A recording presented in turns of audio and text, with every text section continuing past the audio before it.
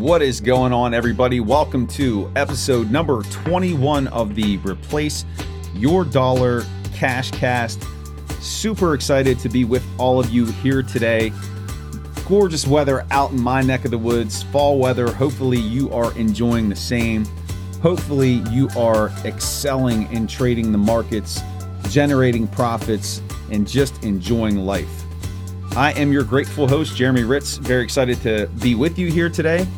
And what we are going to talk about today is the importance of simplicity in trading and why simple is better, but more importantly, simple is profitable. That's going to be our topic for discussion. Can't wait to get into that. But before we do, just want to make a mention. If you're looking to trade the market successfully, consistently, profitably, your place to make that happen is Replace Your Dollar, where you can work with one of our coaches, mentors. You can work with me to help you become a profitable trader. If that is something that you are interested in, please send me an email at jeremyritz@replaceyouruniversity.com or click the link from any of my social media posts to set up a discovery call, and let's make it happen. All right, so simplicity in trading is key. A lot of times when I'm working with traders who are not profitable or are struggling, or even myself, when I'm hitting a slump or if I've had a string of bad trades, I always pause and reflect and evaluate. And what I often find is that I'm trying to do too much. And one of my beliefs about trading, and something that I stick to and adhere to, is keeping it simple. And it starts with the number of stocks that you're trading.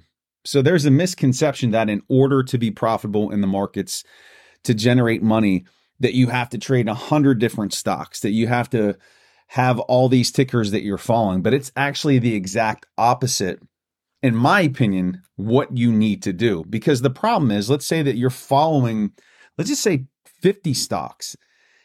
For you to understand how all of those tickers move, to know their support and resistance areas, to know their highs and lows, all-time highs and lows, to know the sentiment around the company, the news, that's going to be very taxing. And that's going to be a lot of work on your part and able to do that.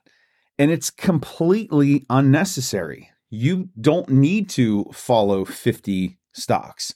What I encourage and recommend is select 4 to 5 stocks that you desire to trade. Now, these should be companies that are profitable. There's a lot of volume on these stocks. They have good leadership. They're not going bankrupt anytime soon. And if these can be companies of products that you use or that you believe in their companies, it's all the more better, because then you'll have a personal connection with that particular ticker. So when you're going to start this process, when you're going to become a trader, you need to sit down and thoughtfully process, okay, what do I want to trade? Which companies? And that could be a daunting challenge to figure out, okay, well, what do I trade? Because a lot of times what I see with newer traders is the desire to trade penny stocks, a penny stock being anything that's less than $5. And yes, you can make money from them, but they are very risky. And because there's not a lot of volume on those stocks, they could be easily manipulated by people with deep pockets. And that's not where you want to begin.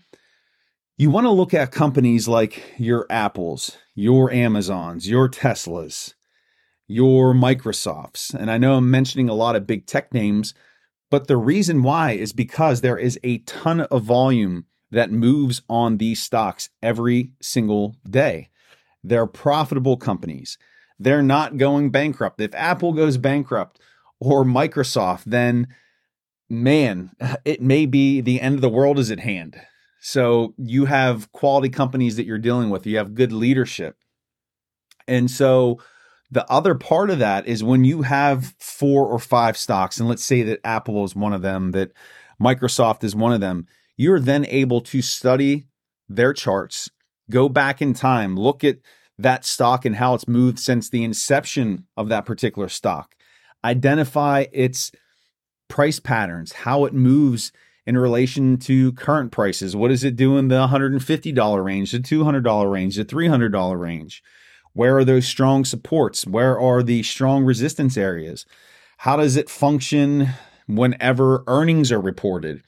And all those things you can dig into and learn and master when you have just a handful of stocks to do. And it's a time-consuming process. So that's why you want to keep it limited to only 4 or 5. Imagine doing all of that research and study for 50 companies. You're not going to get anything else done. You're going to be stressed out. You're going to not have time for anything else. And then you're going to hate your life. You're going to hate trading. That's not the way to go. Keep it simple, 4 to 5 stocks. Learn those stocks inside and out. Become a master of those stocks and watch the impact that that will have on your trading. So the takeaway for today, it's cliche, but I'm going to steal the line anyway. Keep it simple and incorporate that into your training and see the benefits and results that will come from that. And that's going to do it for episode number 21 of the Replace Your Dollar Cashcast. Super excited that you joined me here today. Again, if you are looking to trade the stock market consistently, profitably, successfully, reach out to me, Jeremy Ritz at Replace Your University. Click the link for a discovery call. Let's talk and make that happen. Would love to work with you. And take a moment today to just enjoy yourself, enjoy the fall. And if there's anything that I can help you with, message me, reach out to me, and I will see you back here for another episode of the Replace Your Dollar Cashcast. Take care, everyone.